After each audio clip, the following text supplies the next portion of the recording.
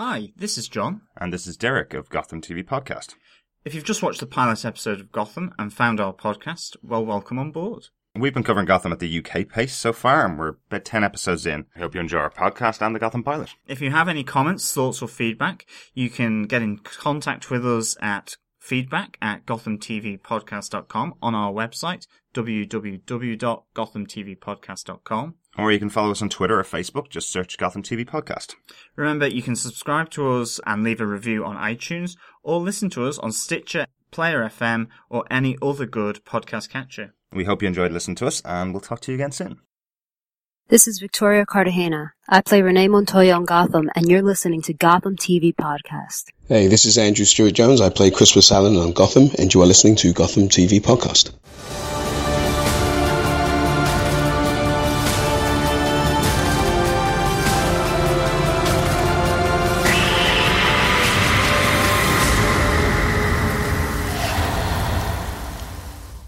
Hi, and welcome to Gotham TV Podcast. This is the unofficial podcast of the show Gotham and the connected DC universe. We've just removed the upcoming show Gotham for the first time. I'm Derek, one of your hosts. And I'm John, your other host, and we sure have. And it's so exciting to finally have Gotham on TV over here in Ireland and the UK on Channel 5. We really want to thank all you guys and gals and ladies and gentlemen out there for sticking with us, because we're about 4 episodes behind. That's extreme patience, and we are really happy about that. And also, yeah, we've gotten some feedback, and that is brilliant, absolutely brilliant. But I can't really think that it's been spoiled in any way. I mean, it's been really expert twittering from everyone who's following us, so that's really good too. Yeah, now I will say I cleared out the Twitter account every morning after each episode was coming up. I cleared out the Twitter account so I didn't see anything from the official channels or anything from the cast. So I've been pretty non-spoiled. That's why I've not seen anything. Yeah, we've been clearing it out every day.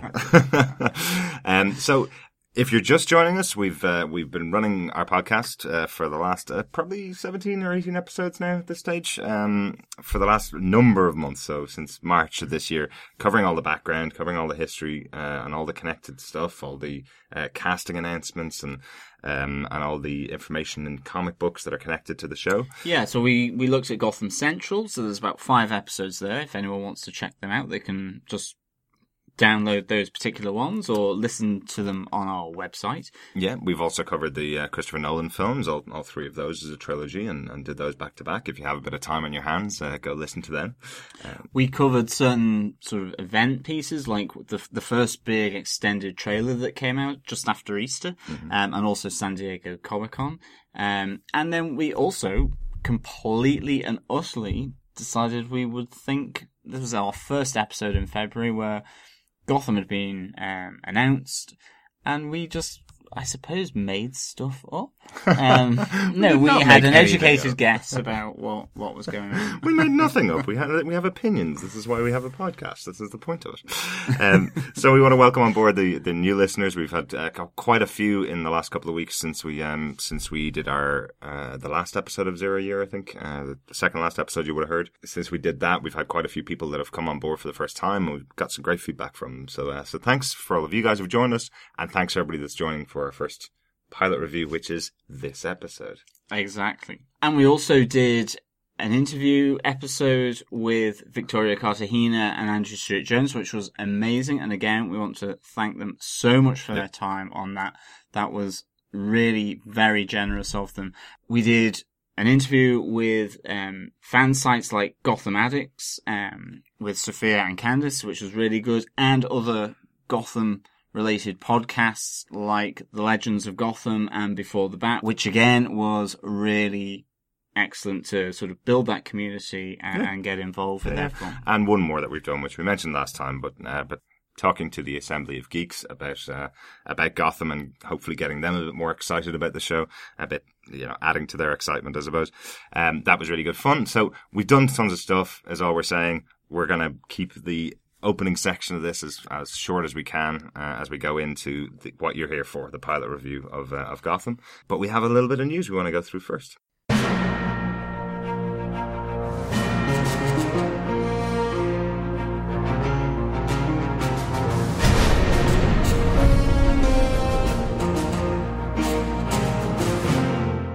The first bit of news is about ratings. It's something we're not actually going to cover very much on our show, but we just want to kind of size it up where we are so far with ratings. Channel 5 in the UK and most of UK channels will not release ratings on a regular basis. It's not something that's generally done over here. But we wanted to have a quick chat about the ratings for the pilot in the US. They've been really high. 8 million viewers on the premiere night on the 22nd of September for the episode we're going to talk about later on. And does that include Canada? No, it's just actually US numbers Okay. in there. So it's on Fox in the US. So there'll be a lot of Canadian numbers, I'm sure, added to that as well. But the other point that we really want, I think we talked about it with Gotham Addicts a couple of months ago, the DVR numbers, so the numbers of people who have recorded the show and watch it after the fact.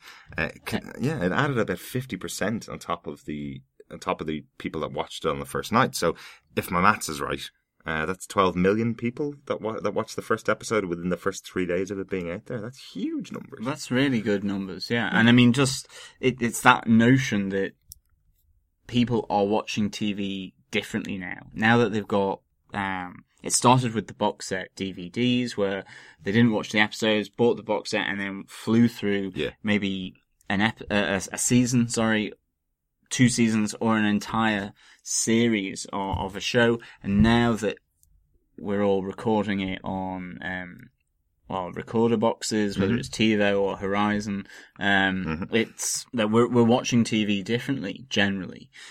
So really, that's the interesting thing. Yeah, absolutely. The other point to make, and we've had some discussions about this in the past about reporting on ratings. Particularly, what comes out is something like The Voice in the US is a huge show, which was in the exact same time slot as Gotham. On the night itself, the day after, when people were reporting it, they were saying that The Voice beat Gotham in the ratings. It actually turns out when you add these numbers in, the plus 3 days, people that weren't at home to watch it at the time and watched it a little bit afterwards, the number of people that watched Gotham is significantly higher than the number of people that watched The Voice, which is one of the most popular reality TV shows on in the US at the moment. So go Gotham. Absolutely, go Gotham. That's brilliant news. And then we also have some really great news that is to do with casting. And that is that Harvey Dent has now been cast for Gotham. It was always postulated, it was rumoured, and now this is the fact. And the actor has been cast to play Harvey Dent. Whether he will become Two-Face or not is another thing entirely. Absolutely. But the person who has been cast to play Harvey Dent is Nicholas D'Agosto.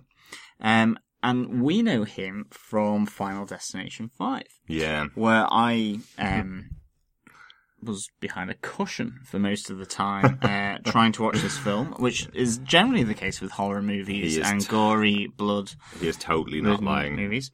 But I love them, and this was actually a great return to form of the Final Destination franchise, actually. Yeah, it was. Love that film, really good. And it looks like he's going to be... well, he was certainly one of the ill-fated kids in Final Destination 5, as everyone was in the show. But he's basically set out to be certainly a much younger Harvey Dent for the screen, and that he's a young Harvey Dent working his way up the ranks of the legal system in Gotham. And hopefully then we'll see a lot of this interplay between him and Jim Gordon as they try to clean up this city. In a sense, a bit like The Dark Knight. Yeah. With regards to the White Knight of Harvey Dent in that film. But also, it will be interesting to see how he's played, because we have known him from The Dark Knight and his transformation into Two-Face in that film. But we also certainly know him from Gotham Central that we have discussed previously, where he has a relationship with Renee Montoya, who is within this universe, within this TV show, And we also know him from The Long Halloween, which is certainly your favourite graphic novel. Yeah, absolutely. And this is kind of my thing. When I saw Nicholas D'Agosto being cast in the part, and I've seen images of him or photographs of him, he seems quite a young character. But Long Halloween is about the younger some of the younger times in the Batman history and in Gordon's history, and particularly in Harvey Dent's history. I like the idea that they might be going down the path of, he's a young lawyer in the city trying to work his way up to DA. He's not DA at the moment. It would be quite interesting to see that kind of path for him, And will he get corrupted? I mean, this is one of the really interesting things about it, is that will the show stick with the notion that he's as pure, and he's almost, to an extent, incorruptible, except for some huge intervention, like you saw in The Dark Knight with the Joker, and that was part of his plan, to take that incorruptible element and to corrupt it so that it undermines everything that Jim Gordon and the Batman had been doing. Now, obviously, we don't have Batman here, but what's his place in the political establishment that we can now say from the first episode has a corrupt element to it? And the suspicion of corruption runs through it. So how will that play out? Will he be incorruptible and this moral sort of centre, which also Jim Gordon has? Or are we going to see him that just purely with his day-to-day dealings with crime, with the establishment, with other corrupt elements, that he gets tainted or he gets corrupted? Yeah, I like the fact that, actually Harvey plays a little bit in the grayer area than has probably been seen. I think one of the tacks, and we talked about it on our Dark Knight review, one of the tacks that was taken with Harvey Dent was that actually it's not that he's incorruptible. It's not that he is the White Knight. He's seen as the White Knight by the people of Gotham because of the promotion of the press and the promotion of, the legal system in Gotham. So it'd be quite interesting to see him grow into that character. Of course he's a young character. There's going to be moments of choice for that character as we go along. Will he flip a coin to make that choice or not? Is my kind of that's my thing. Will he just flip a coin and make a choice and just happen down the right path, or will this be part of his character? I'm really interested. I'm really interested to see what he does. No, I am, and I think speaking of choices, I think it seems to be a great choice for Harvey Dent in Gotham for Nicholas D'Agosto. Yeah, I presume. Hopefully, I'm pronouncing that right, but I mean, certainly huge congratulations for getting the part. And I presume the casting director. We can't wait to see. I presume the casting director didn't flip the coin for that particular role. No. Yeah, I'm sure there was months and months of casting for that one. Or burn sort of one side of his face and sort of go. Will he look good in 5 years when we burn one side of his face? Is that what they were going for? I don't think so. No, maybe not. But congratulations. This is interesting casting news, and we can't wait to see it come to the screen now. Yeah. And in our other section of news, we also cover the DC Connected Universe news in our podcast. If anybody new who's joined us, have a little bit of DC Connected Universe news. As I said, we're keeping this short. Where the Teen Titans is joining the expanding list of DC properties that's been greenlit for a TV show. Going to be coming to TNT in the US.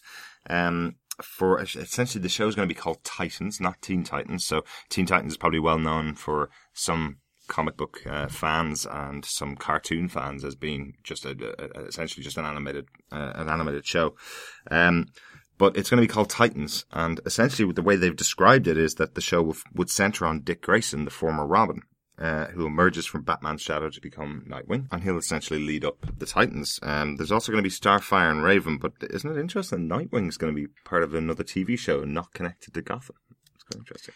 Yeah, no, I mean, for me, anything to do with Nightwing is really good. I really love this character. It should be really interesting. I mean, I always kind of would love to have him in a world where there is Batman, because I've always loved the playoff between the two characters in the comic books, between Batman and between Nightwing, because there's a slight element of tension there because of how he becomes Nightwing, and that idea that, he's been trained by Batman, he used to be the former Robin, and so on, and that now he's kind of gone off and done his own thing. And whilst Batman has respect for that, I always feel there's a slight tension, but maybe that's just for myself. But it also just reminds me as well of that Nightwing sort of fan... the fan film. Fan film, exactly. By I think it was Danny Shepard and Jeremy Lee, and I think they were on... Up at Noon. They were on Up at Noon with regards to the video cast Up at Noon. I was so excited by that there were people who were massive fans of Nightwing who were looking to make their own series, actually. That's a great concept. Yeah, and they'd made an episode, hadn't they? Yeah. So, to me, Teen Titans seems really interesting. I mean, I've never particularly gotten involved with the Teen Titans in terms of buying... What, they've never chased you down? They've never chased me down. Good. I've never done anything that illegal where they would need to find me and control me or take me out. But the Nightwing element of it, I'm really excited for. Actually. Absolutely. No, it's going to be an interesting one and really a really interesting idea for doing, essentially the Young Justice League on television. Exactly. It's very interesting to see costumed heroes on TV because we actually don't have any, despite all the comic book shows we have. We just have one in Arrow, one in Flash. That's basically it at the moment, and then the rest of the costume people are villains. It's quite interesting to have a superhero team. It's quite a nice choice and quite complementary to the entire DC universe. Exactly, but I think with that we move on to our review and discussion of the pilot episode, which I have to say it felt like an eternity for it arriving. Even though it's essentially 3 weeks difference, but 4 episodes because it's on the same day on Channel 5 as it is on Fox in the US and Canada. But it felt like an eternity. Absolutely. It really, really did because. But that's okay. We've got like 5 years of these to do, so it'll be okay. Yay! Well, I think so. I mean, hopefully, definitely. Judging by this first episode, I hope so. Spoilers. But, speaking of which, there will be spoilers for our review of this show. Obviously, we'll talk about every single piece and every single element we can. We have some feedback, which will be coming after our review of the episode. And there will be more spoilers in there. So if you haven't watched the episode, go out, watch it. It's on 5 On Demand. If you're in the UK, it's on Fox On Demand. If you're in the US, if you haven't caught up just yet. And thanks for joining us for the review. On to the pilot review. Also. Yes.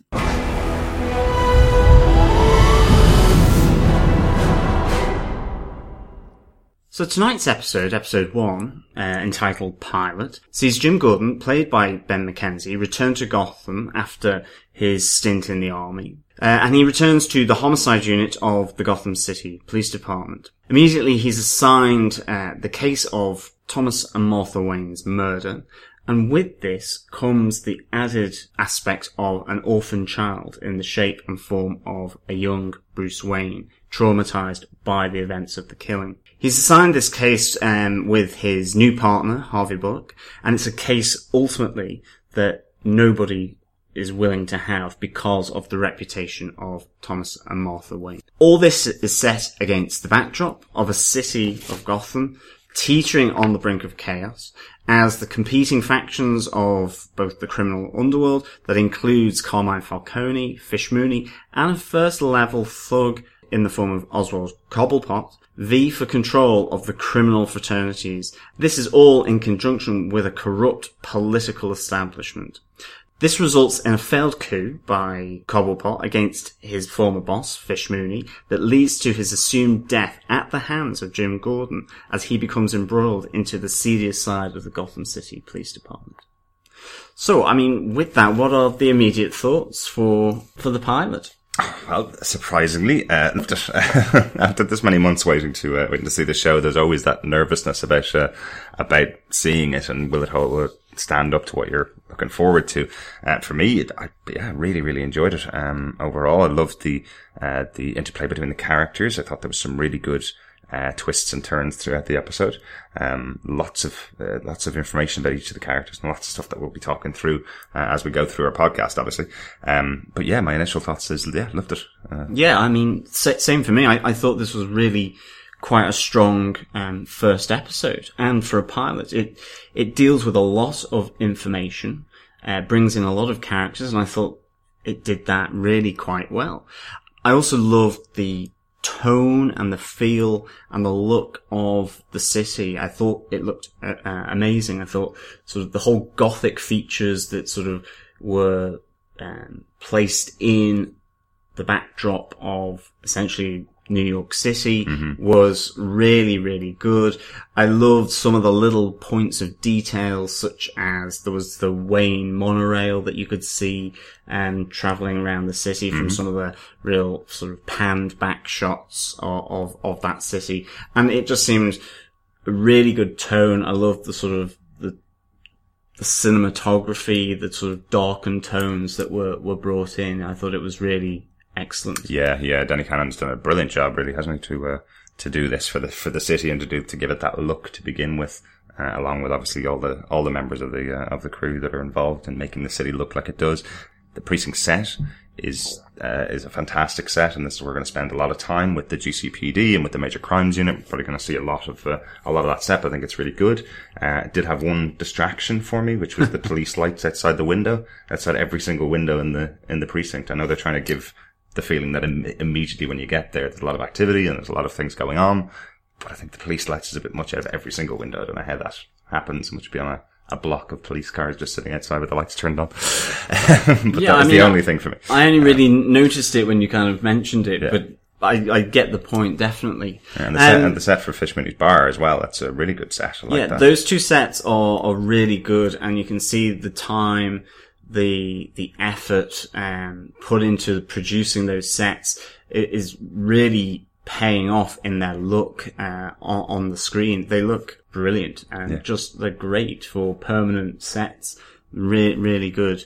But essentially, then we are treated.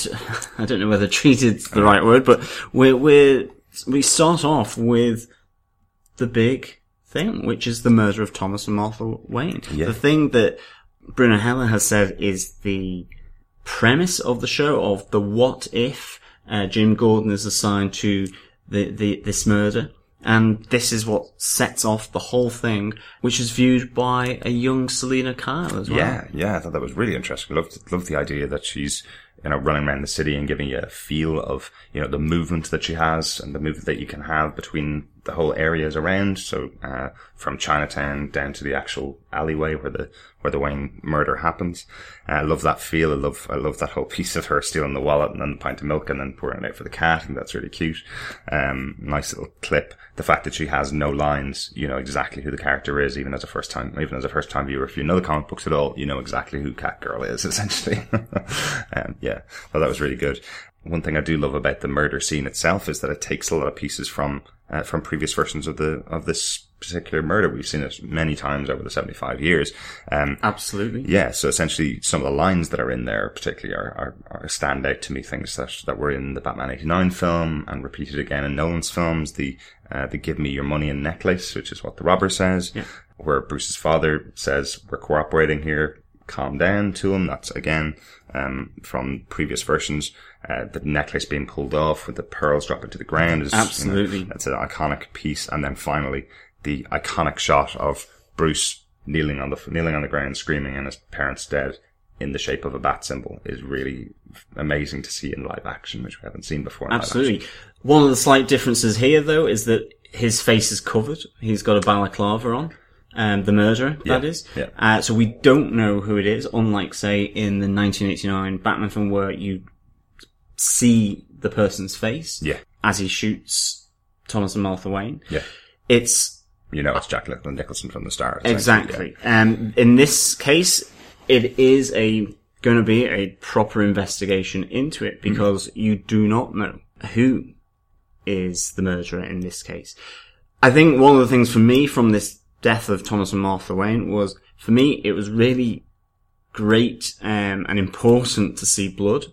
I think one of the... Important's definitely the better word there. Yeah. Important is, the better word. Yeah, important is definitely the better word.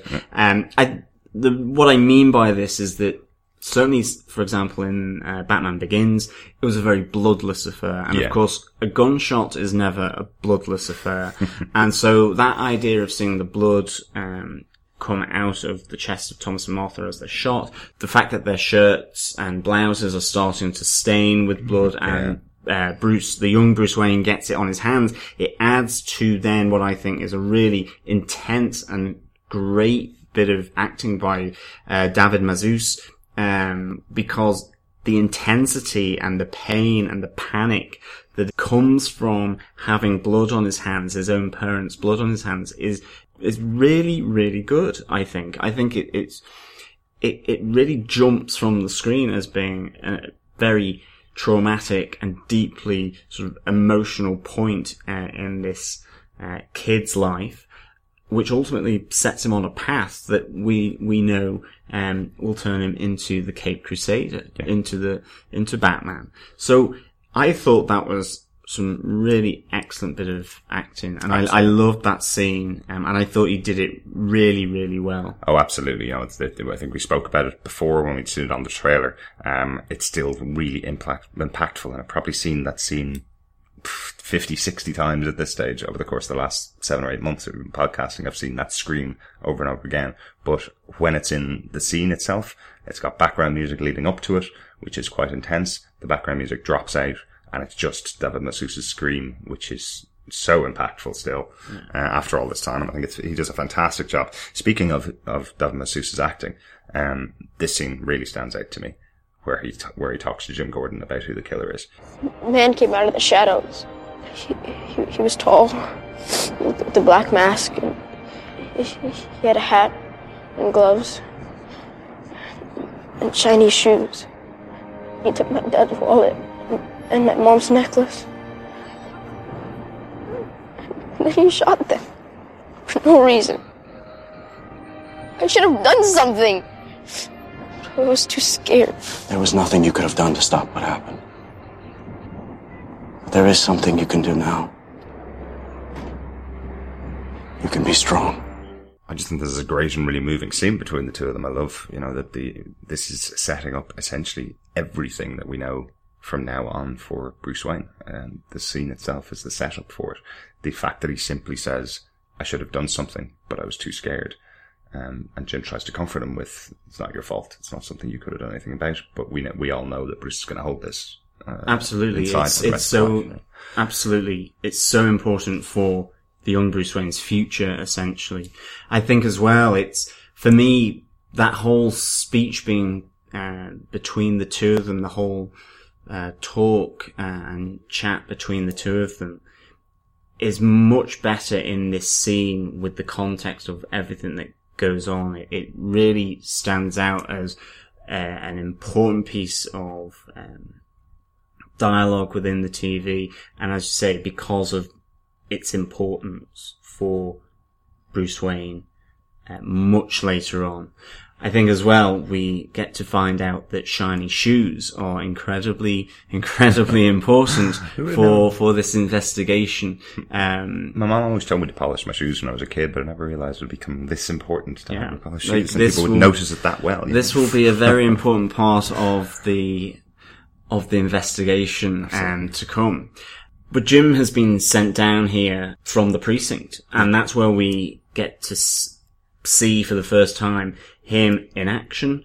We get to see the precinct for the first time, which, as we said before, looks amazing. And we get to meet his partner, his other half, the slightly dubious Detective Harvey Bullock. Yeah. Let's talk about Harvey Bullock for a minute. I must say, Donald Logue's done a great job in this episode, hasn't he? Really embodies the character. We'll talk about more as we go.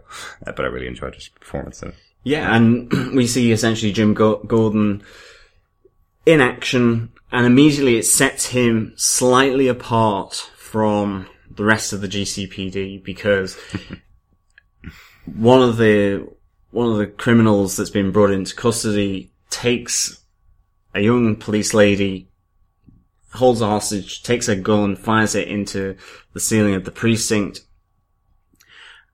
And instead of just shooting him, like we find out that's what he should have done, that's the number one rule. If they take a copper's or a police officer's firearm, you shoot them and ask questions later. Instead, he negotiates by giving a jar of pills to this very large guy, which potentially has connotations for who he may be, asking for pills. He passes him some paracetamol, and in doing so, he knocks him out, takes his gun off him. But this is an important scene for the fact that it does set Jim Gordon slightly apart from other members of the homicide unit, in particular his own partner, Harvey Bullock, that he does and will do things slightly differently than what is expected. Absolutely. I love when he takes the gun off and then goes, "Sorry guys, I might have been a bit harsh there," and the rest of the GCPD get on the floor and kick the hell out of the guy who's out of the criminal. So the speculation that that's Bane, isn't it? That a lot of people were saying that this could be Bane because of his size and because Bane takes drugs or takes venom, essentially, in the comic books, that this could be someone like Bane, that he's taking some kind of medication, like the Bane character. I don't think it feels like that. I think it feels more like a reference to, Christopher Nolan's Dark Knight, in the scene where the criminal's in the prison waiting for the Joker, where he's kind of screaming out that he's an insane guy, who's got the phone inside his body, isn't it? I think it feels like that more so than it being a Bane reference, but that's just my thoughts on it. Yeah, no, I think so too, but still you've got the pills, and the medication that he's asking for, which Bane was on before he had the venom injected into him.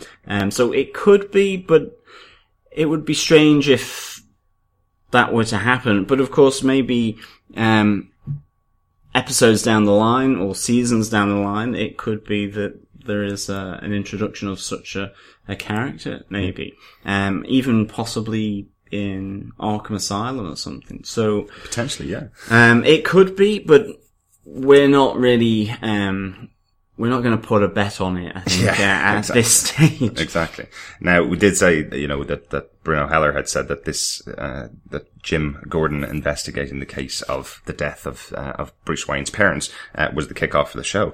There's actually quite a few little coincidences as to why he becomes the lead investigator for it. Essentially, Bullock shouts out that it's the end of their shift when they get the call in. Mm-hmm. The desk sergeant says, "Nope, go down and you're doing it anyway."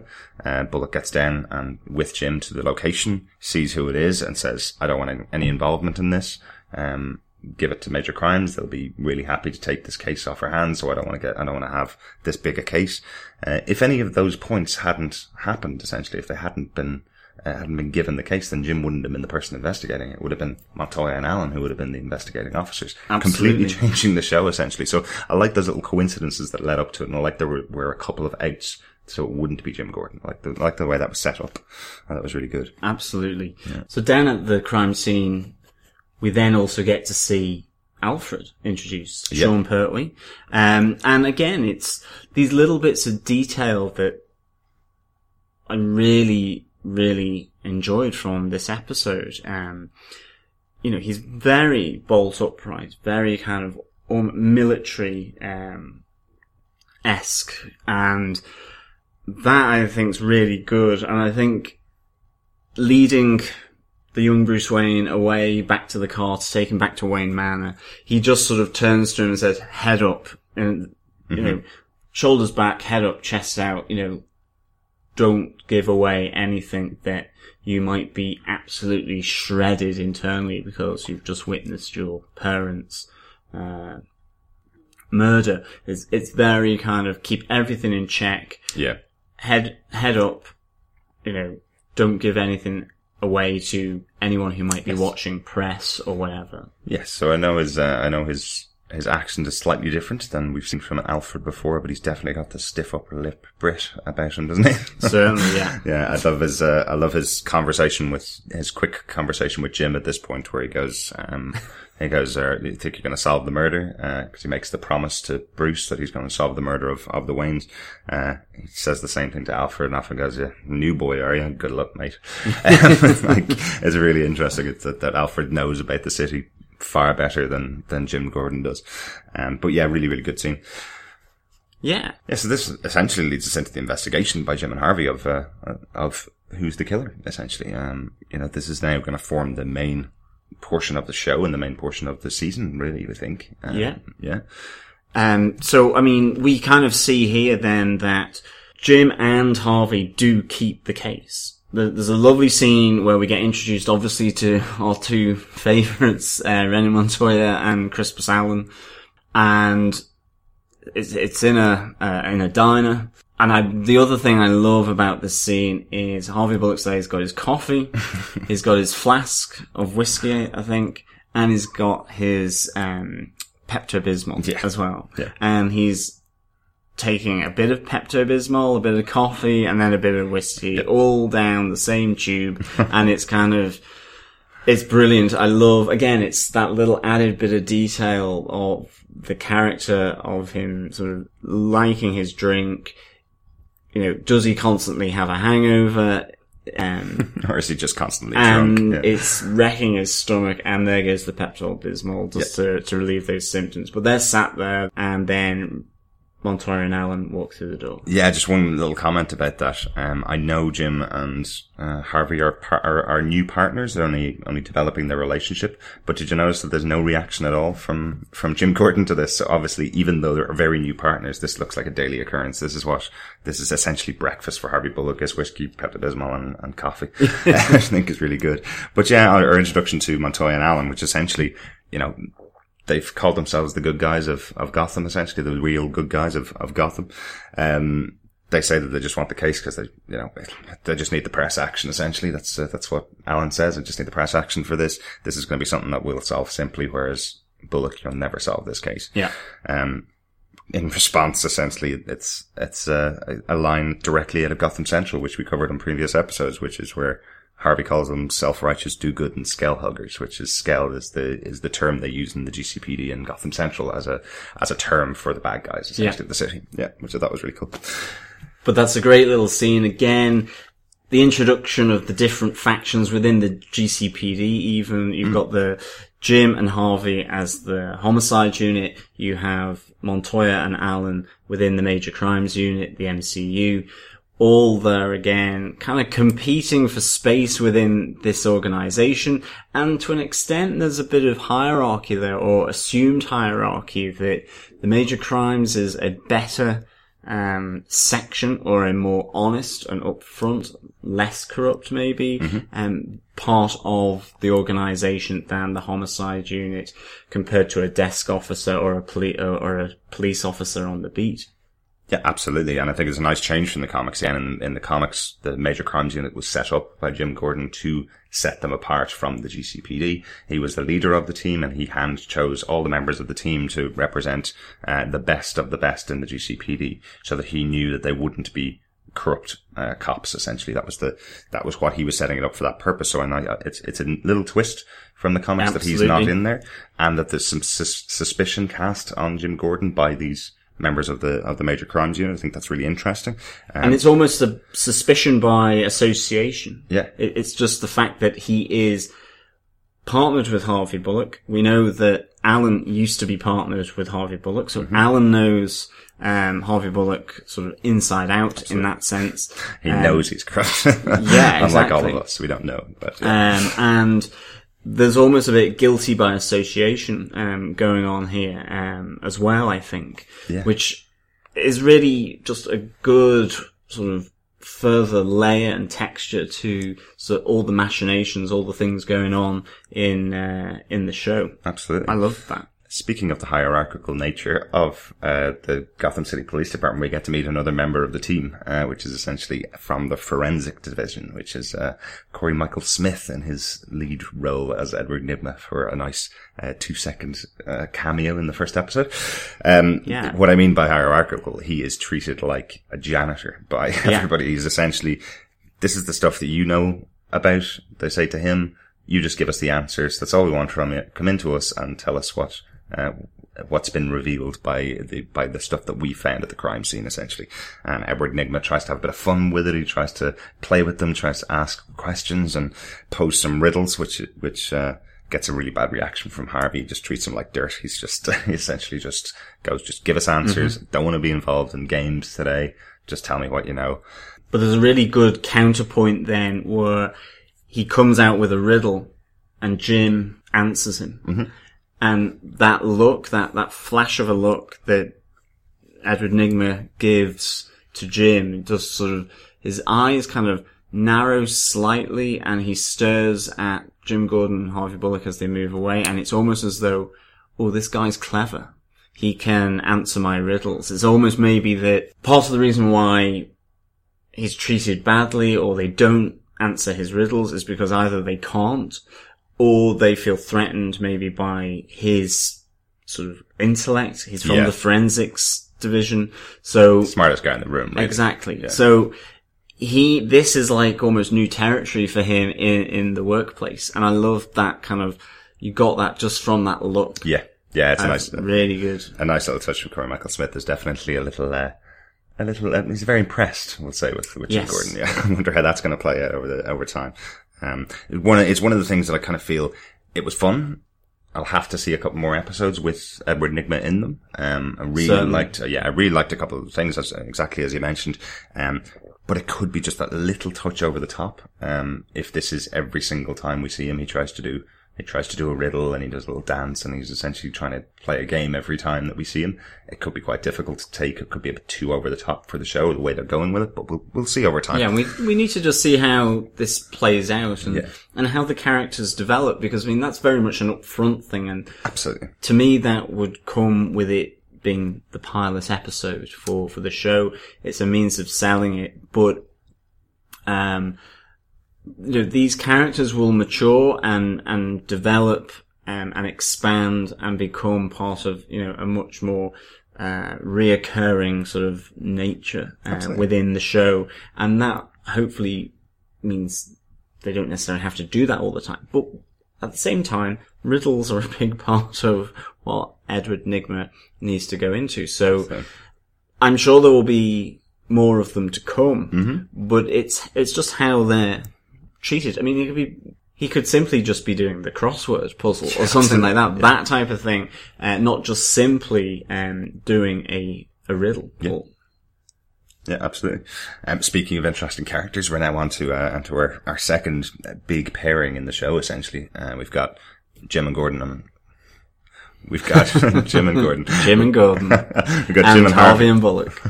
We've got Jim and Harvey on one side of the coin, and on the opposite side of the coin now we're going to get to see Fish Mooney's team, essentially. Maybe this pairing's fish and chips. Fish and penguin, yeah. So we got penguin and chips. Penguin and chips, yeah. So we got Fish and Oswald Cobblepot out in the street with Butch Gilzean, who's Fish's right-hand man, laying into someone with that famous baseball bat of hers. Yeah. So I feel very sorry for this poor character with his lisp and yeah, essentially it looks like he's tried to steal some money from Fish, and she is not a happy bunny. She certainly isn't, and I liked her, to be honest. I thought she came across really well. I thought the flash of colour, like the red that she had in her hair, that streak of red, in her wig, you mean?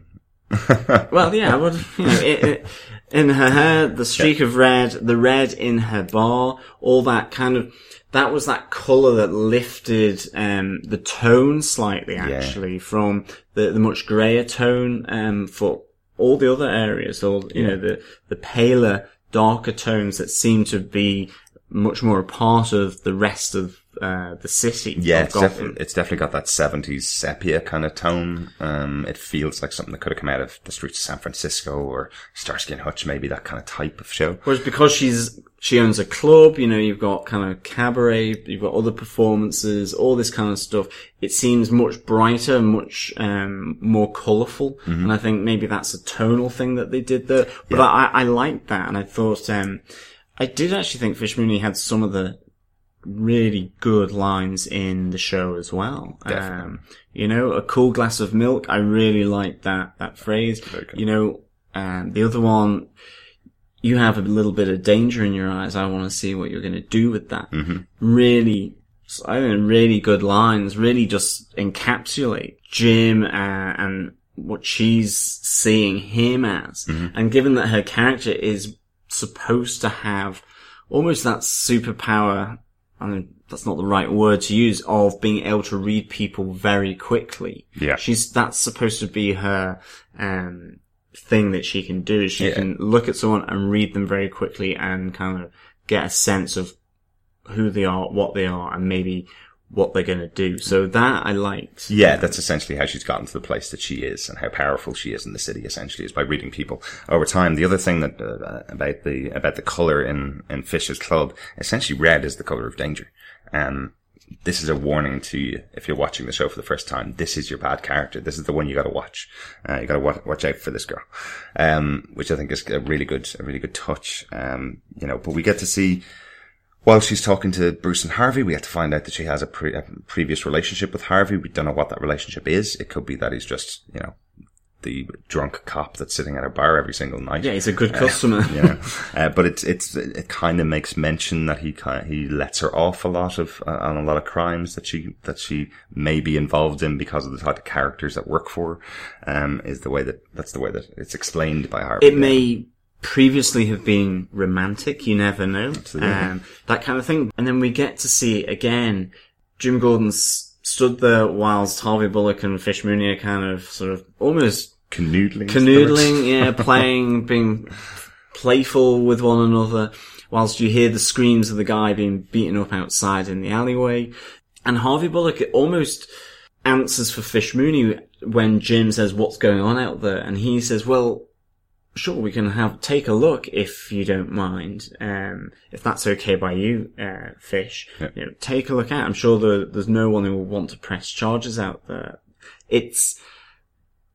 It's Harvey Bullock almost assuming that role of what Fish Mooney should be doing. And that's very telling, I think. It's very much, there are many different layers to Harvey Bullock, and one of them is that he is very loyal, and I think that plays out later on in the episode actually to Jim's favour, but in this case there's a loyalty there that he's got to a certain degree with Fish Mooney at this stage of the episode.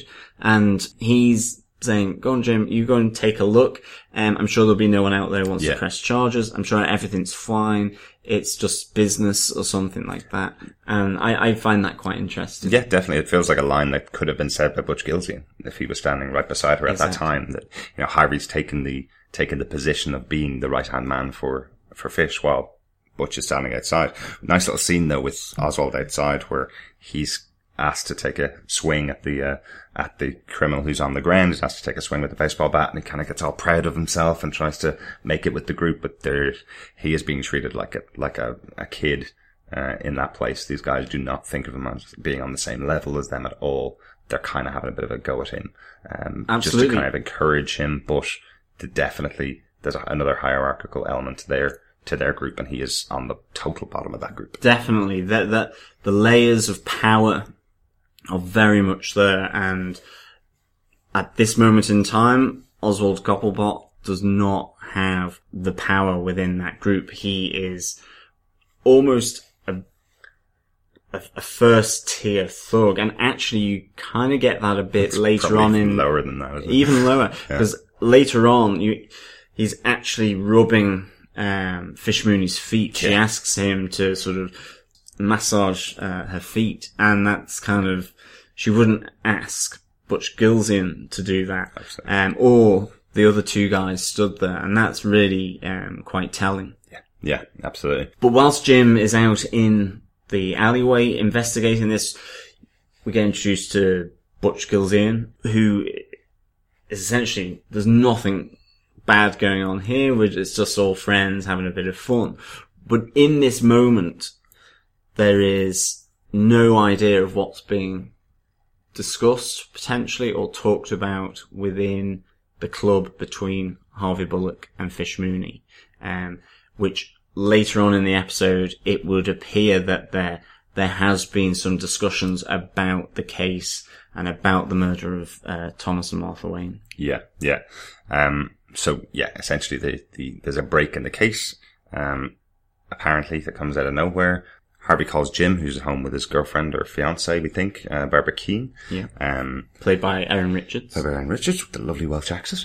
Mm-hmm. It's really a nice scene, actually, between the two of them, where she's essentially saying that you seem like you're a bit out of your depth here. If you're out of your depth, let me know. But if you are, you know how to swim, don't you? Which I think is really a really nice response to the "Are you out of your depth?" I've heard that phrase many, many times, but I've never heard the you know how to swim, don't you? So swim, which is the line from her.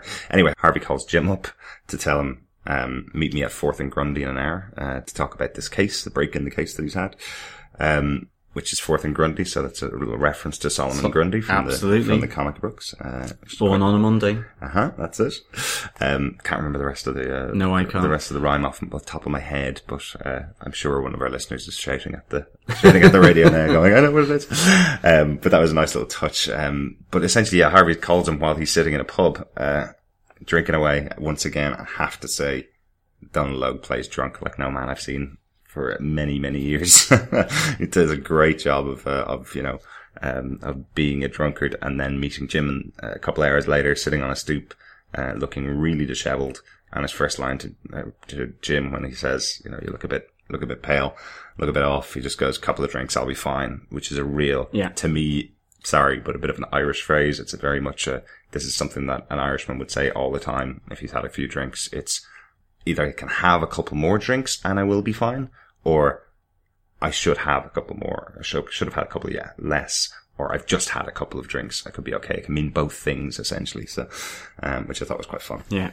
Yeah, that was a really great little sequence of him sort of in Fish Mooney's club, drinking away, and then ending up feeling slightly worse for wear, to then try and crack this case and take advantage of this new information that's come to light. And this is where they essentially come into the flat of Mario Pepper, and we get introduced to the young Ivy Pepper. Yeah, it's Claire Foley, the Irish actress Claire Foley plays Ivy Pepper, young actress who was in a horror film before, was she? Yeah, so she was in The Haunting, I think it was. I'll have to check that one up. But I like that. It's a nice little scene just to say hi to Ivy Pepper. And I like her little, you don't want to speak to my dad because he's a bad man. She looks scared in that, in those few moments that we see her, sort of those kind of panicky eyes that kind of say, help me. Yeah. Is really evident there. And this is where, again, the break in the case is that the pearl necklace, stolen from Martha Wayne, before she was killed, is found in a bag of drugs, in his apartment underneath, his bed. Mm-hmm. He makes a run for it and is chased by Jim Gordon.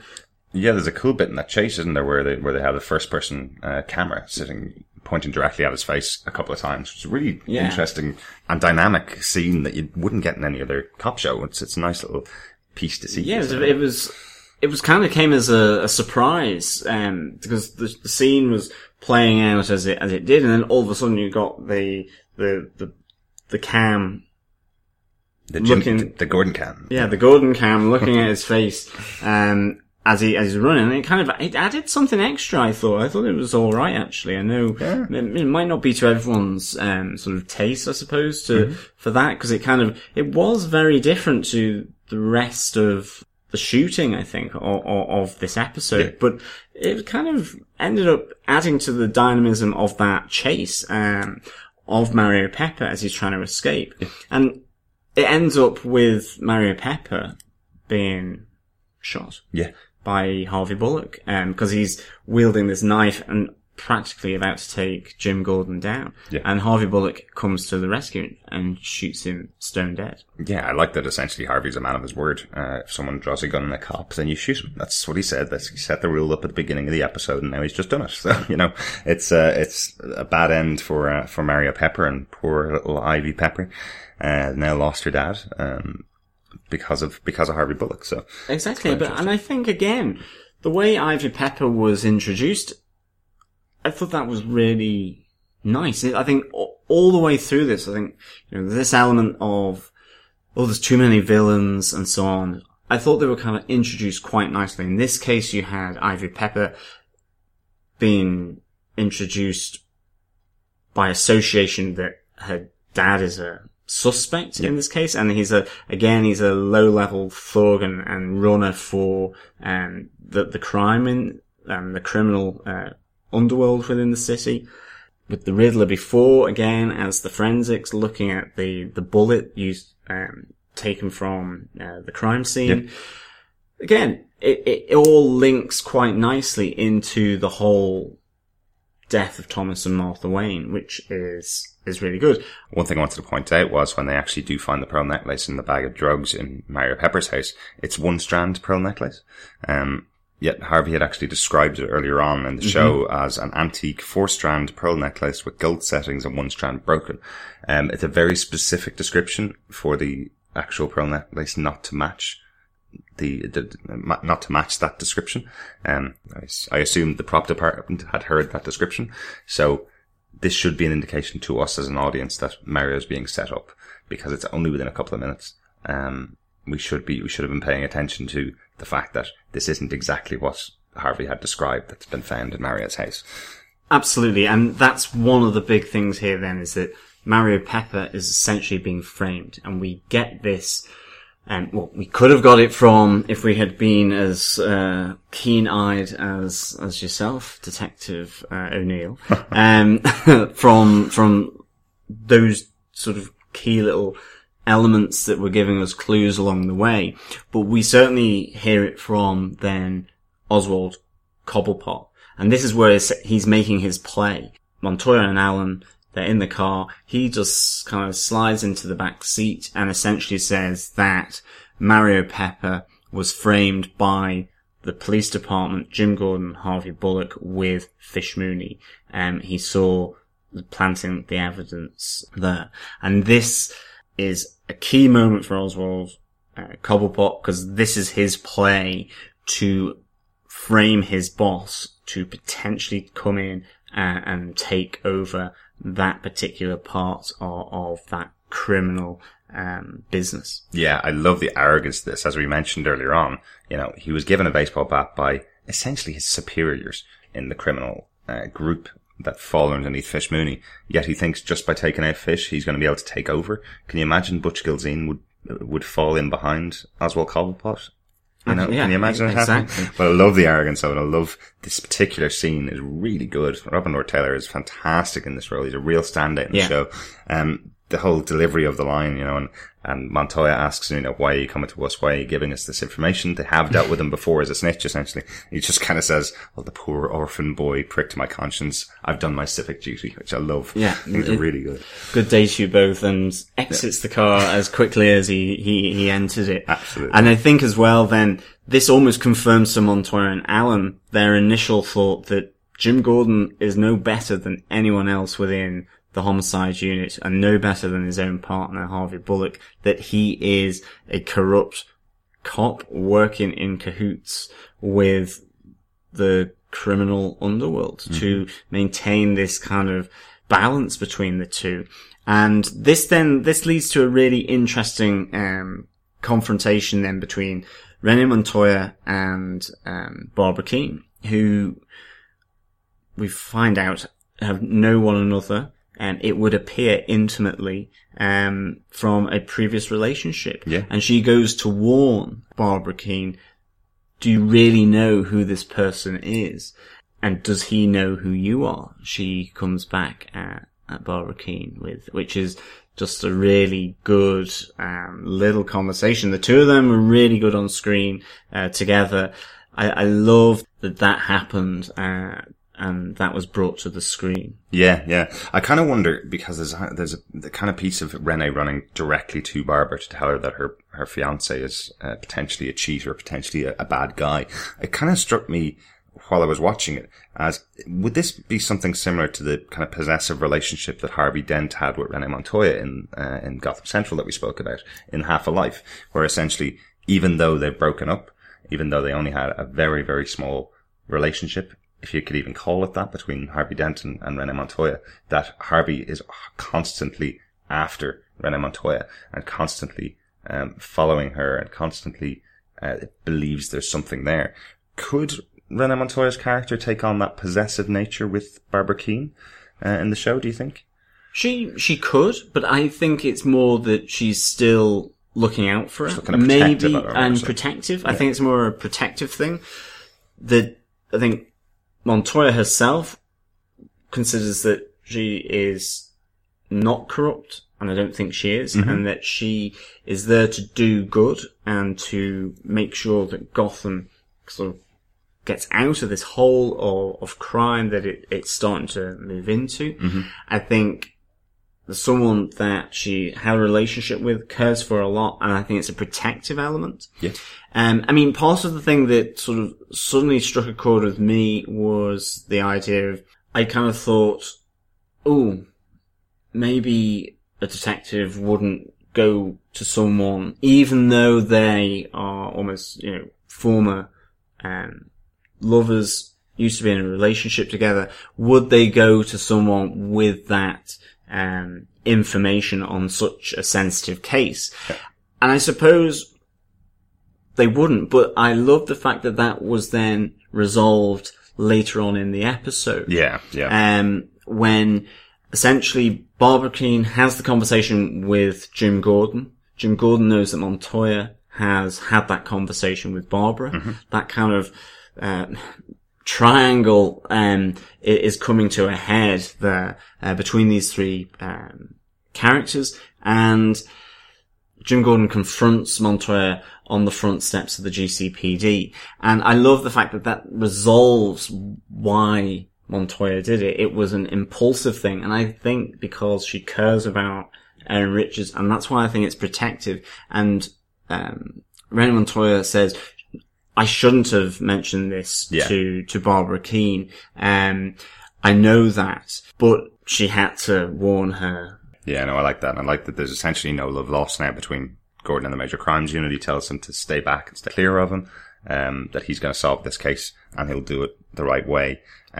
It's a really great little scene. It's a real tense scene between Montoya and Gordon, and to the point where then you have Alan coming in and you see his loyalty to his partner, Montoya, and this all starts to really kind of go, well, there's a lot of loyalty being thrown around here, coupled to sort of the suspicion of the major crimes on other parts of the GCPD, in particular homicide unit. It could really sort of be an explosive thing to happen. Yeah, absolutely. It's really interesting that Gordon, essentially, we know as the audience watching the show, Gordon and Montoya and Alan are all on the same side. They're all working together for the betterment of the city, and he can't even catch a break with the two most likely people that he should be working with in the GCPD. They already hate him. They already suspect him of being a bad guy, and he thinks they're getting in the way of his investigation. So they're not going to be working together for anytime soon. Yeah, and I mean, I think it's that you have a police element, an investigation element to the show. I think people probably look at the show and scrutinize it much more because they're trying to look for clues themselves. And anything that potentially can go wrong, or it seems inconsistent, or the continuity goes. I think people for shows that have police in them probably a bit more sort of tuned into that. And so I really liked the fact that the writing it almost felt as though it knew that, and the writing was excellent. It was that they resolved things that maybe stood out immediately within that scene as being, oh, well, I'm not too sure whether that would happen, or, oh, I don't know, how do they know that, or how do they know this? And for me, there are a few of those moments, but they all got resolved, and I thought that was a really good thing for the show as well. Yeah. And if one of those other elements then comes out with Fish Mooney taking down Oswald Cobblepot. Absolutely, what a great scene. This is where we then come to the payback for his betrayal. But first, it's Joker Watch, episode 1.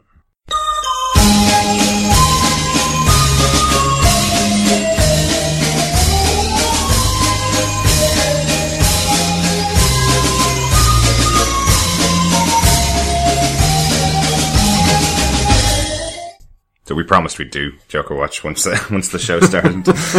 This is our first one. I love our theme.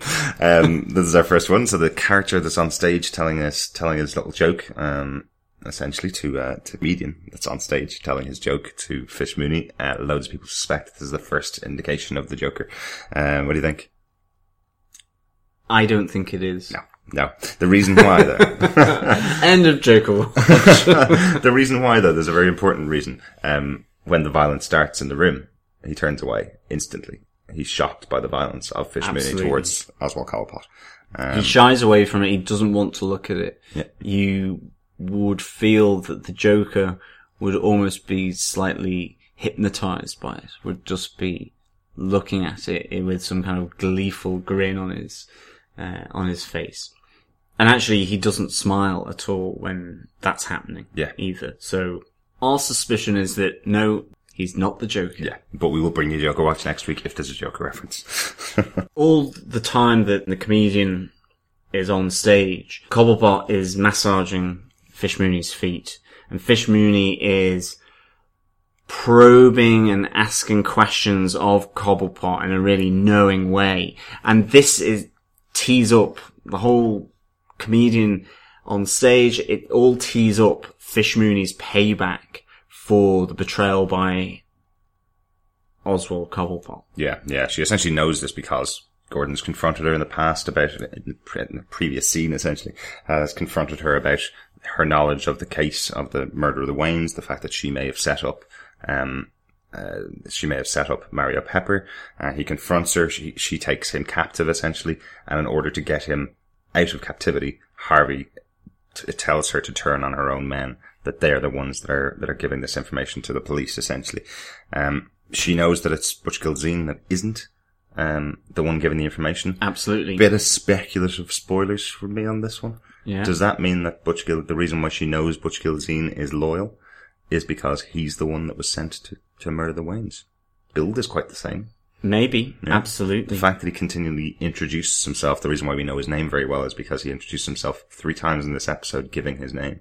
I wonder, is he the one that killed the Waynes? That is a very good guess. There you go. Very speculative spoilers. educated guess. Yes. Absolutely. Turn up every week from now on to see whether I'm right or wrong on that one.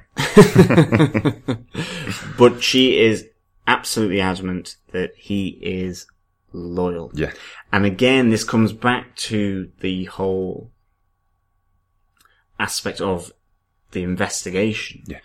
And why does she know it's Oswald Cobblepot? And this gets explained. And it's that he's the only one who saw her putting the pearls into the bag of drugs. Yeah. That he was the only one in the room at the same time while she did that. You know, kids, if you're going to rat somebody out, make sure you're not the only person that's seen it. They'll know pretty quickly who it was. Yeah. And so, again, this is really builds to a very tense scene where she requests of Oswald Cobblepot to demonstrate his loyalty. Mm-hmm. I suspect Cobblepot shouldn't have said, I would open a vein for you, because she then asks him, go on then, open a vein, prove your loyalty. And it's a really great scene between these two characters.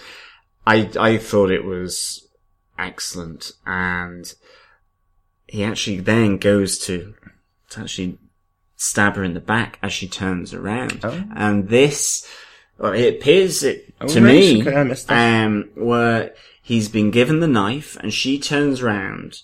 She's about to go and pick up a chair. And he's kind of looking at the knife and appears to go towards her. And she turns around and smacks him with the chair and down. And this then leads to one of those really realistic elements to the show, which I'm really enjoying as well, where she essentially hobbles Oswald Cobblepot with her metal baseball bat.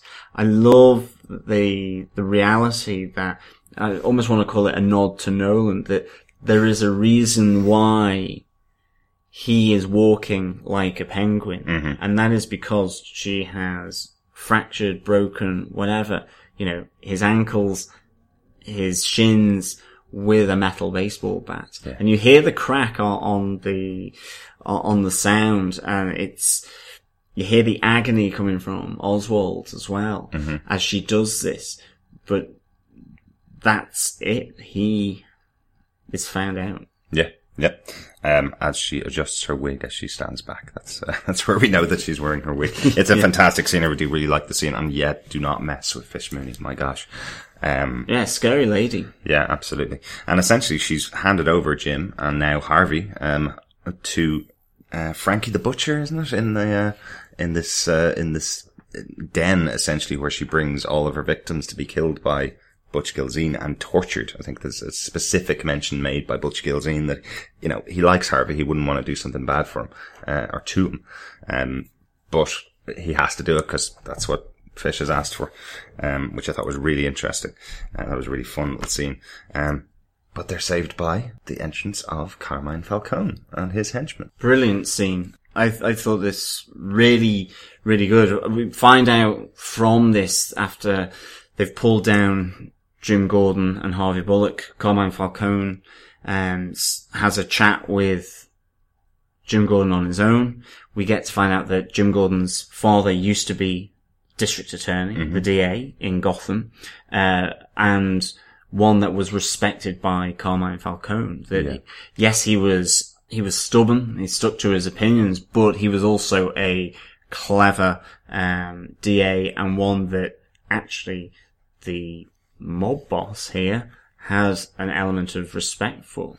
Yeah. But we also know earlier from the episode that Jim Gordon's father died in a car crash as well. And in that scene, opening scene where he's talking with the young Bruce Wayne, he tries to empathize with Bruce Wayne to say, I lost my parents at an early age too.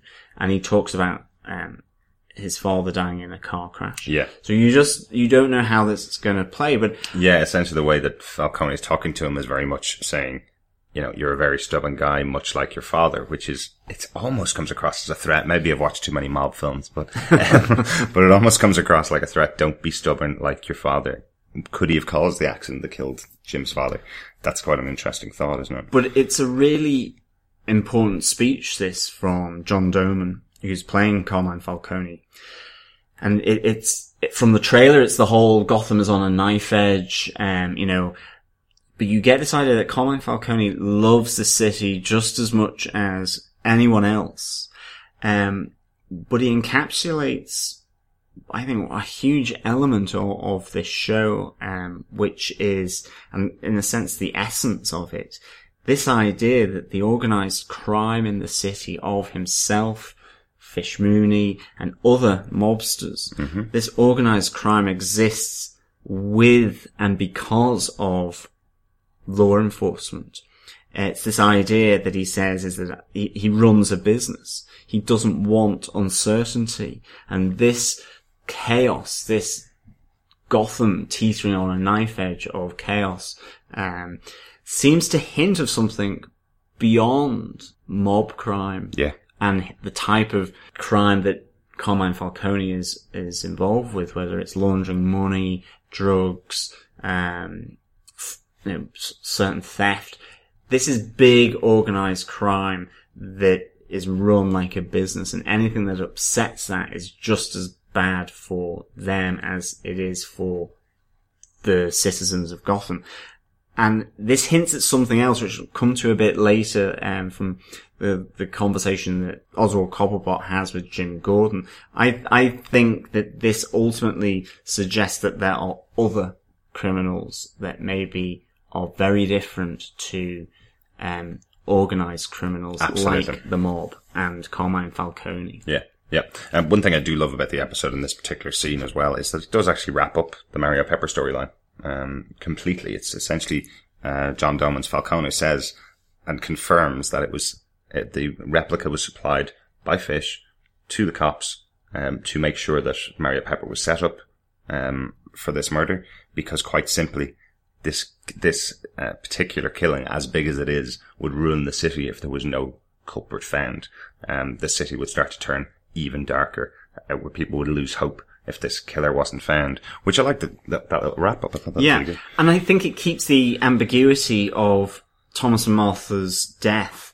It retains that. It retains that ambiguity, because for me, it starts off with what you could consider a street level thug who shoots Thomas and Martha Wayne, allows Bruce Wayne to live.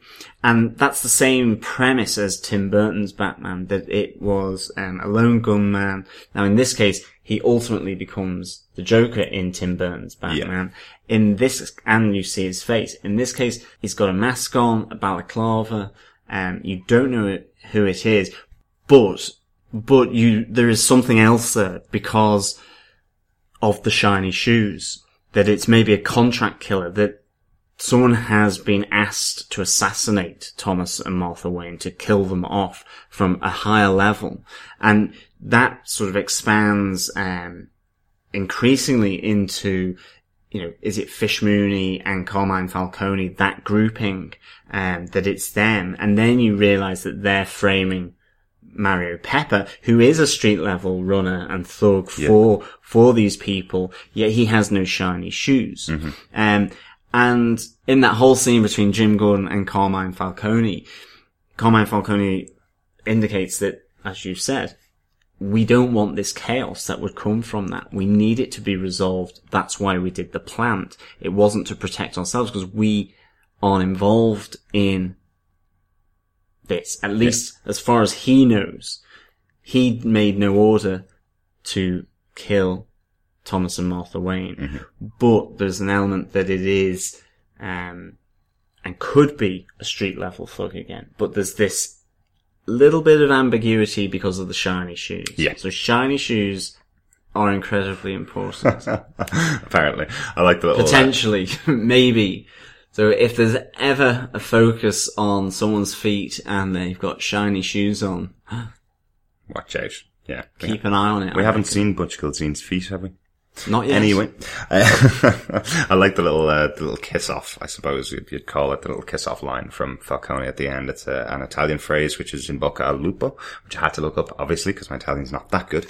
But essentially it generally means, it can mean good luck, fingers crossed, break a leg, but the literal translation of it is essentially, it's in the wolf's mouth, essentially, is the way it can be another translation of it, which I really like. He's essentially said to Jim, after having this confrontation with him, he's essentially saying to him, you're now in the wolf's mouth. Right? So, which I really like the idea. Essentially, the next scene is that Cobblepot's been taken by Falcone's men and given to Jim to prove his worth, to essentially say that he has to kill Cobblepot to prove that he's on plan. Yeah, he understands the order of this city, mm-hmm. of Gotham. And it's a really, again, excellent scene. It's the tense struggle of someone fighting to stay alive. Yeah. Thinking that they are about to get a bullet in the head. Yeah. And someone then in the form of Jim Gordon, who this goes against everything that he knows, even though and you have that reference of, you've killed before, Harvey tells him, mm-hmm. You were in the army.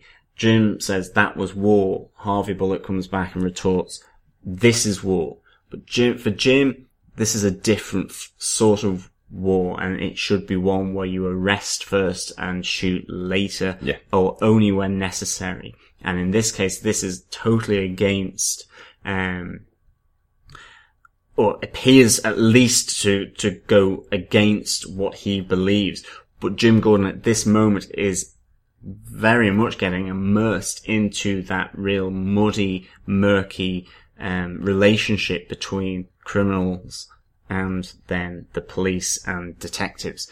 It's really only when Harvey says to him that by killing Cobblepot, he's saving the lives of not only Jim Gordon and Harvey Bullock, but also of Barbara Keane. I feel that's the piece that just kind of pushed him over the edge. He's essentially being told that all three of them will be murdered. Carmine doesn't care how many people he kills. This is for you to prove yourself. I think he's pretty close to pulling the trigger. Do you know that? I really do think that the scene is played out that Jim is very close to pulling the trigger, and it's almost a last-second decision to release Cobblepot and not kill him. Absolutely, yeah. And I think then, this, for me, the dialogue coming from Oswald Cobblepot as he's being backed towards the river by Jim Gordon, where, he sees chaos coming, I can see it. It's my talent. That there's a rivalry coming, and it comes back to Carmine Falcone's discussion and conversation with Jim Gordon. It's like, for me, it asks the question, who are these rivals of Carmine Falcone? Mm-hmm. Is it Maroney? Is it Fish Mooney? Is it indeed Oswald Cobblepot? Are these the rivals that Oswald is talking about? These other criminal mobsters? Yeah. Or are there others? And this is where I think that, I get the hint from Oswald Cobblepot that in this desperation, he is saying that there are others, and that the rivalries are between organised crime, represented by Carmine Falcone and Fish Mooney, and other criminal elements that the city hasn't really seen yet, but they are off the wall. They're different. Yeah. They're not organised. That there's a difference in their purpose and why they want to do that. And it's not to maintain necessarily a equilibrium or a balance between themselves as criminals and the police, like the mob want to do with regards to the police, other public officers, and themselves. Yeah. That relationship. Yeah, no, essentially I've simply got written down about this scene just that the whole scene sets up the idea that Falcone is losing his grip, his rivals are on the attack, and then just a question really is, was it a mistake for Jim not to kill Cobblepot? This is his opportunity. We'll see how this plays out over the series, obviously, but it's really interesting. Like, at this point, it feels like Oswald may not have been the threat that Carmine thinks he is at the time, but he may grow into a much bigger threat as the season goes on, now that he's been released from Gotham by Jim. It's an interesting piece.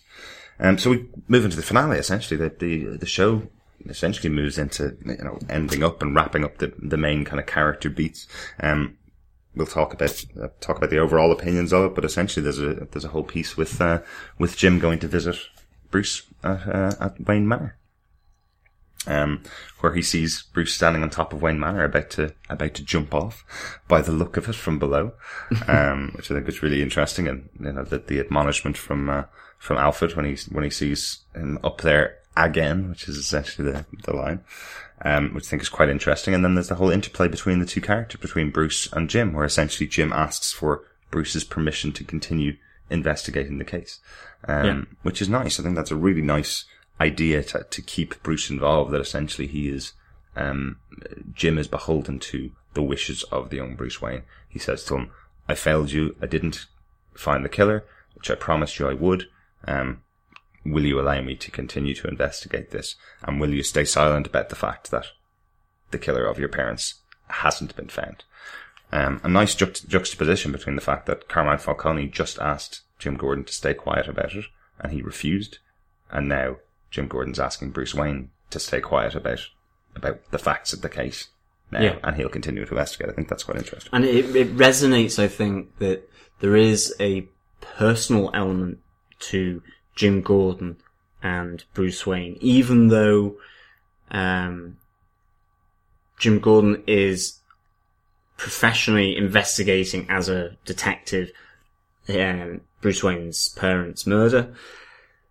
The fact that it was a young kid involved, Jim Gordon has got some kind of personal interest or just human emotive element that is there, which means I want to make sure that this kid is not scarred by thinking the killers are still out there. And that to me resonates with aspects of, say, Batman Begins, where you see Jim Gordon in Batman Begins put the coat over the young Bruce Wayne, and that plays out again back in The Dark Knight Rises.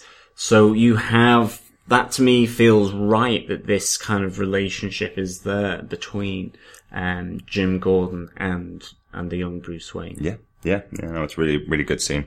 Nice little bit of Alfred in there as well, as always. We do like our Sean Pertwee. Yeah. A nice little scene between the three of them.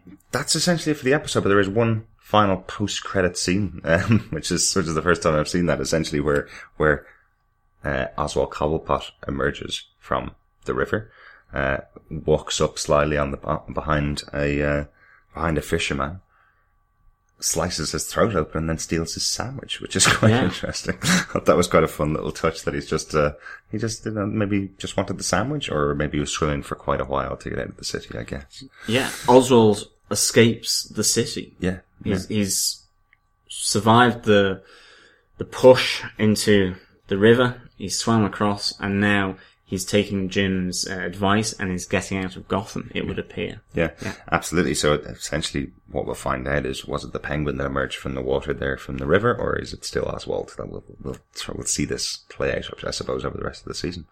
Yeah. So is there anything else, maybe some final things that want to just bring up and mention? One of the things I suppose that kind of came out to me is the music in the show. I think it's really interesting. I think there's some nice choices in there. Jim Revell does the music, who did the music for The Crow. So I know him from that. It's quite a good musician, but he definitely stands out as almost a Danny Elfman type. He has a particular style of music that he likes to use. A couple of scenes where it really just feel like they used music from the score of the Dark Knight trilogy, just to kind of underpin a couple of lines, in the show, but I think that's a really good touch. I think they've done a really good job of getting that stuff together. Anything from yourself? Anything? I think it's just Selena Kyle's very much there right at the start. I think that's a really important beat, that she's seen the murder unfold, and I'm sure that it's likely to play out over the season in some way, and in some form. Absolutely. There is the fact that there is another witness now to it is a new element. Absolutely. I think that's really important. I love the idea that she doesn't speak at all, and it almost is like a cat stalking its prey, hunting it down. Maybe hunt, or that curiosity element is there, and I love this idea that it's like a cat stalking its prey and being curious, that she has no dialogue there. It's all done silently, and I think that was excellent. Yeah, no, it was really good. It was really good. And then Jim Gordon. We've talked about Jim Gordon a lot in all of these scenes. How do you think Ben McKenzie kind of came across? I thought he played that central element really, really quite well, actually. Yeah, absolutely. I'm very impressed with Jim Gordon's character. I'm very impressed with how Ben McKenzie's playing him. He's not, the whole point of the character, I think, is probably not to be showy in the role. He's not supposed to be coming around and singing and dancing. He is supposed to be the stoic center of the show. So in some sense, it's probably quite it's a part that doesn't stand out to a lot of people. But that's the point of it. It's not supposed to stand out to everybody. And it's a difficult thing to do, and I think Ben McKenzie has done it really very well. And that scene between him and David Mazouz at the start is really so emotional, I think. And then Robin Lord Taylor and him on the docks, again, really that conflict as to what he's going to do is so evident on Ben McKenzie's face, and the role that he produces there is really good. I thought he did really well with the role of Jim Gordon. Yeah, definitely looking forward to seeing what he has.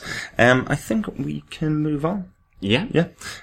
So we got some feedback for the pilot episode already, which is great. I know a number of our American listeners have seen the show a couple of weeks ago, so they've been nice enough to send us in their feedback on the pilot, so we can have it ready for the first episode, which is great. Our first piece of feedback is from Scott Fisher, and he says, I only recently found your podcast, and I've gone back and listened to certain episodes, but not all. I probably never will listen to them all. However, the ones I have listened to, I have loved. Some quick thoughts on the first episode. This is a really nice setup episode to introduce the main characters and relationships among those characters, as well as some plot points for the season to build on. Of all the different ways that they've shown Bruce's parents dying in both film and comic, this one has the most emotional punch, and I felt like you could really feel the trauma that Bruce felt that leads to him becoming a Batman. Even later in the episode, you could see that Bruce had changed. The Bruce at the end of the episode was a very different one than the one that walked into the alley with his parents. Fish Mooney felt a little too cartoonish, a little too thuggish, but I hope they can dial her character down a little bit more, make her more menacing and not just a brutal thug. I feel it would make her character better. Jim Gordon really stood out for me. You could see the beginnings of what he will become and how he was portrayed, pulled you in to want to see how he navigates such a sewer of a city and corrupt police force. He has a few questions for us, Joe. Who's your favourite character from all of the Batman cast of characters? Mine has always been Catwoman. I loved how they introduced her character and left me looking forward to seeing more of her. What do you think? Anything that particularly jumps out? See, who's your favourite character? Well, this is where we get into danger territory, because I will come back with 3 or 4 characters. But I've got loads of feedback to get through. So I've always really liked the Riddler. Mm-hmm. I like that character. I like what he brings, which is it's not a physical presence. It's not a psychotic presence. It's kind of it's almost a intelligent person who has been sort of bullied or put down, and I think it adds a really great dimension to the cast of Batman villains. It adds a different idea. It's not pure psychotic Joker, and it's not necessarily mobster like Penguin. It's a sort of almost a slightly harmed person, traumatized person who has become this villain in response to how they've been treated previously. And I liked that. I like the element that the Riddler or Edward Nygma brings that is different to that cast of villains. Absolutely, no, I agree. I love Edward Nygma's character. It's so easy to say the Joker here for me, so I'm going to dial it back and say my second favourite character. Second favourite character is probably Hush. The character has a connection to Bruce Wayne, and I love that. I love having a character who has a personal connection to Bruce Wayne as being a bad guy. I think that's a really interesting character that they played with in Batman Hush. If you know the graphic novels, probably my favorite one of all time. I always love when there's some real stakes with a good guy bad guy relationship. Yeah, and that's one of my favorite characters personally. And then the second question that Scott asks us is: we know that Jim's daughter or adoptive daughter, depending on the different or type of continuity that you're using from the comics, becomes the first Batgirl. At what point do you think we will see her introduced? For Scott, then, he has this feeling that it's maybe a few seasons away, maybe 2 or 3 seasons away, but that she will be an important character that will be introduced for both Jim's story in Gotham and also Bruce's story. And he's curious as to what our thoughts are on this. Yeah, I feel this one. I kind of feel if it's going to be his actual daughter, Barbara and Jim are way too young to have a child that's, you know, in their teens or 20s, depending on when she's supposed to become Batgirl. So if she's going to be introduced, it's going to be a crying baby, essentially, in the first couple of seasons of the show. There is a possibility, and Aaron Richards had a nice little joke about this during the week, there's a possibility that Aaron Richards' Barbara Keane will take up the mantle of Batgirl.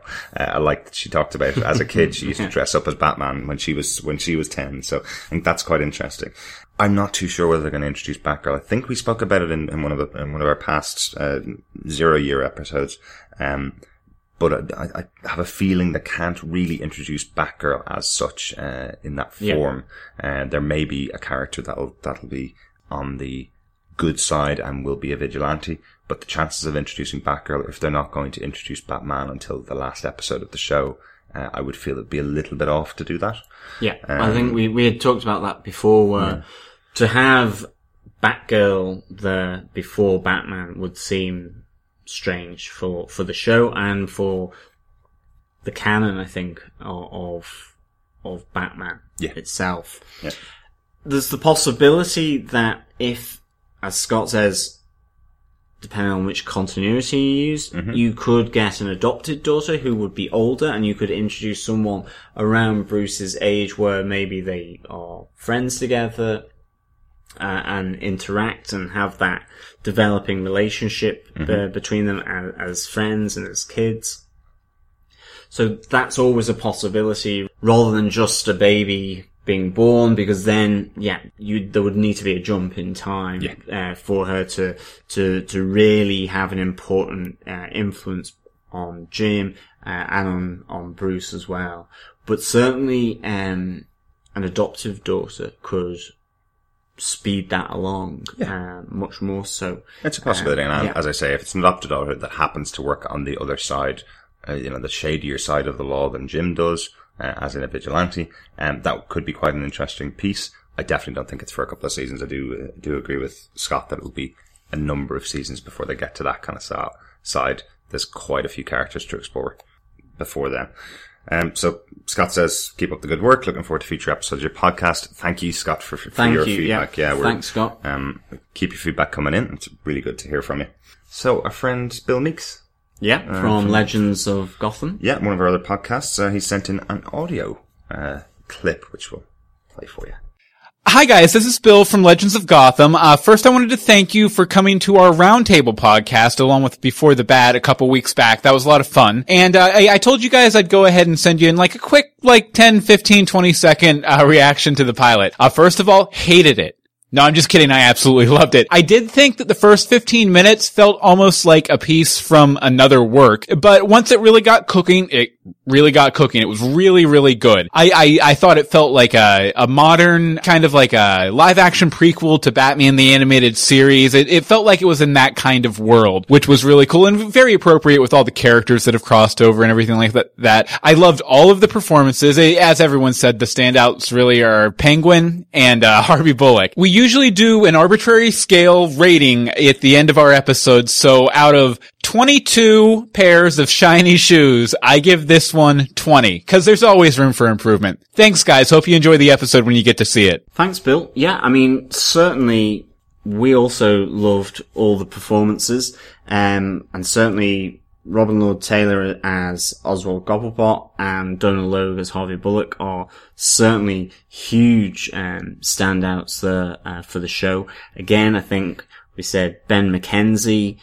You look at the quality of his acting as being that stoic counterpoint to maybe some more of the madness that you get from the heightened villains is really good. You have sort of the younger cast really being incredible. I mean, David Mazouz in particular delivers quite an emotional punch right at the start. You have Ivy Pepper, really subdued levels of help, get me out of here, but it just leaps off her face when Jim Gordon comes to Mario Pepper's house during that investigation. Really good acting, and then you have kind of the silent acting and physicality there of Cameron Bickendova as the young Selena Kyle too. So there's a whole load of performances there, and I think this show actually is underpinned by some incredible cast members. Yeah. Because with Victoria Cartagena and with Andrew Stewart Jones, along with Erin Richards as well, these cast members are really strong performers and are delivering really great performances as well all the way through. And I can't wait to see more of that, because so far it's been solid. Yeah, absolutely. Let's not forget John Dolan's performance as Carmine Falcone, and he swoops in and has an amazing scene right there that's really good. Adds a lot of gravitas to the episode. Yeah, definitely. And a bit like as Scott Fisher was talking about Fish Mooney's character, and to make her more menacing, John Doman just menaced his way onto the screen in such a great way that I thought that was a great, and also a really, for my part, a crucial scene within the entire episode. I was going to say movie then. I mean episode. It did feel like a movie. Yeah. So thanks very much, Bill. That's really good for your feedback. I love your rating, 20 shiny shoes out of 22. That's very fun. Well, we had the Batarangs and the Sheriff Stars and so on. So maybe the shiny shoes, we can give our out of 5 shiny shoes. Out of 5 shiny shoes. Shiny shoes. I'm going to get that wrong at some point. Shiny shoes. Definitely stop saying it, or else you will get it wrong. Out of 5 shiny shoes, so there's one pair that aren't matching. Is that the point? Yeah. Okay. Great. Someone with only one leg and one foot. I'm not going to give a rating. This is the first episode. There definitely is room for improvement. It is a good pilot overall. It did sell the show quite well, but it's but I'm not going to give a rating. And again, I think that's partly that aspect as to why maybe parts of it felt that it was like a different piece. Certainly, for Bill, over in the States, you probably watched episodes 2, 3, at this stage. So it could even just feel that the whole episode is slightly different in feel to some of those others as well. I can understand that, and I think that's in part down to it being a pilot. Yeah, absolutely. On to our next bit of feedback. Yeah, so our next bit of feedback comes from Kev Friel, and he provides his verdict, which is really good. Mm-hmm. This is a verdict which is very apt for a series that is going to centre around the Gotham City Police Department. Absolutely. And he goes that for him there was a lot of guessing who was who, or more like who grows up to be who. We got the Wayne family murders in there pretty quick. I haven't warmed to Gordon yet. Bullock is a shady two-faced character. Fish Mooney was fine, but in my opinion was upstaged by Penguin. Oswald Cobblepot. I really like that scrawny, snivelling, sick little guy, which is a great way of describing him. That is a really great way of describing him.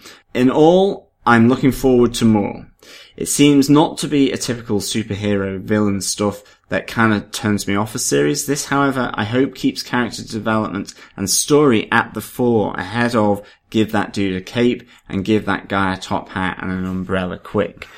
So thank you very much for that feedback, Kevin. I suspect then that not your typical kind of show that you would be watching. Certainly one that would be related to superheroes or supervillains, and that actually this, whilst they are there, that's why you probably who's who, and that for part of this is really to say that, whilst a lot of us know the canon and the characters and the history of Batman and Gotham and all those different characters, there's a lot of people coming to this show who may not have that background. Yeah, no, it's great. It's really great that the show's actually bringing on some people that haven't, that don't know the full extent of the Batman universe. Nobody knows the full extent. I'll give you that as a prize, except for Jeff Johns, I think.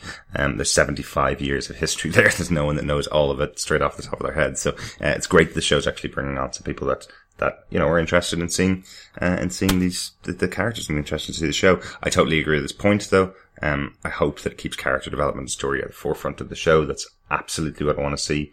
I would much prefer a really well developed character story than just seeing somebody dress up as my favorite villain from a comic. So I'm hopeful. I think this is a really good episode to show how they can go about it. So yeah, I'm hopeful that's what they'll do. So I agree with Kev.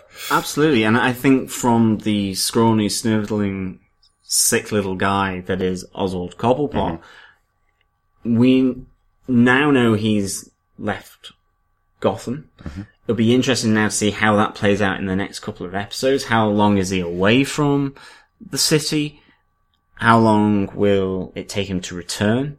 This will be really important to see how he develops, and maybe it twists him further than what he already is. So this will be interesting to see, and that is the kind of character development that we probably want to see too.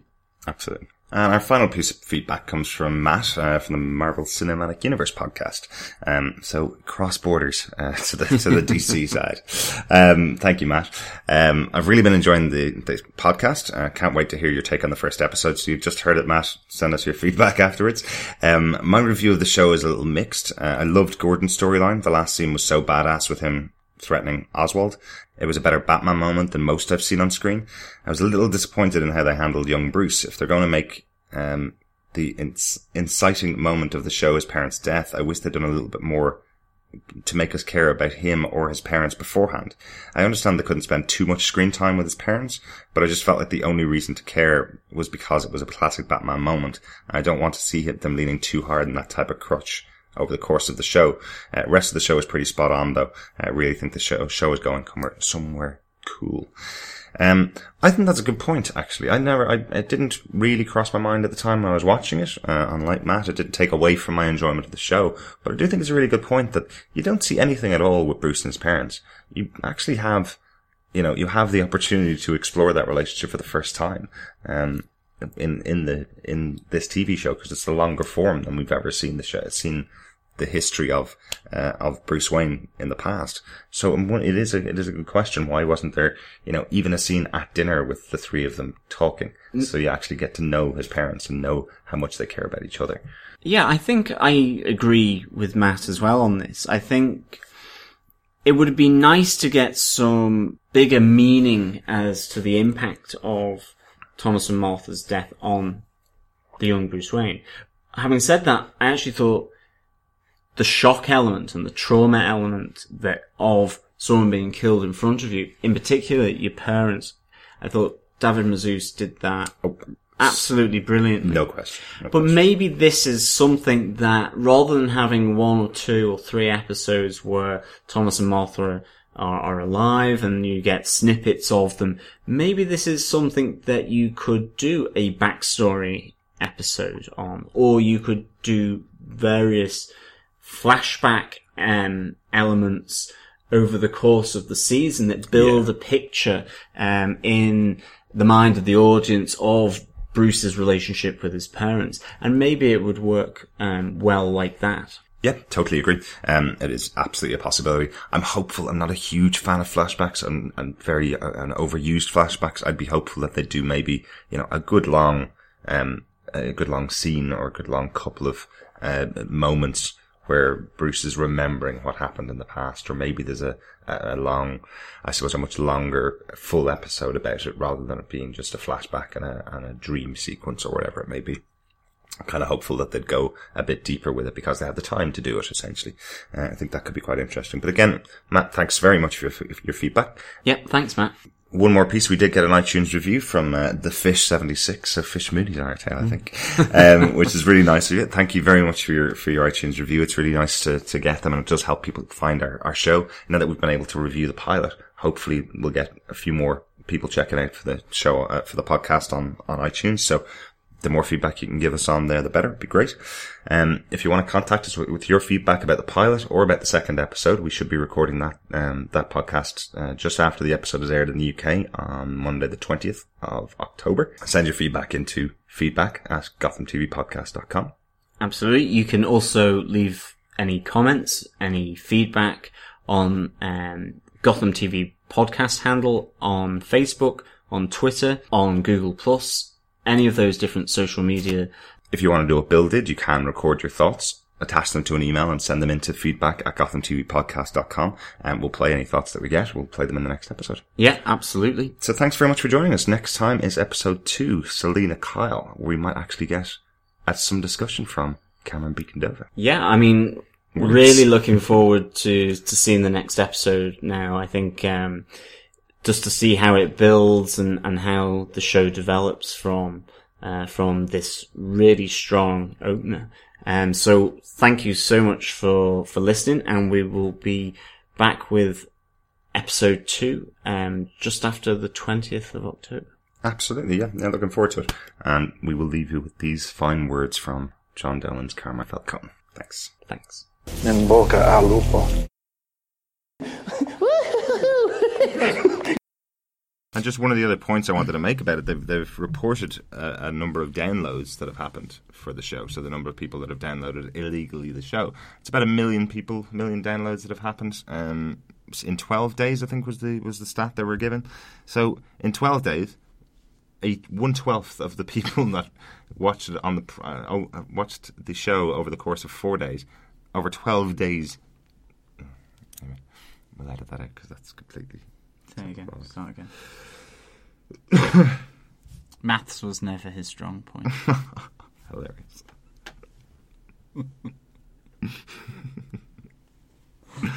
Was it?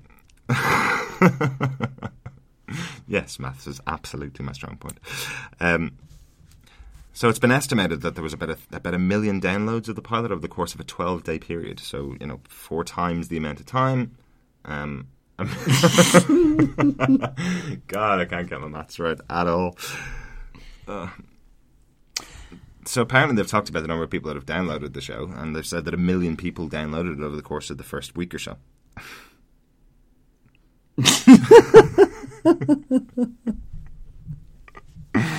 I'm going to stop this for a second. Yeah. Gotham TV Podcast. Do not cross Alan and Montoya.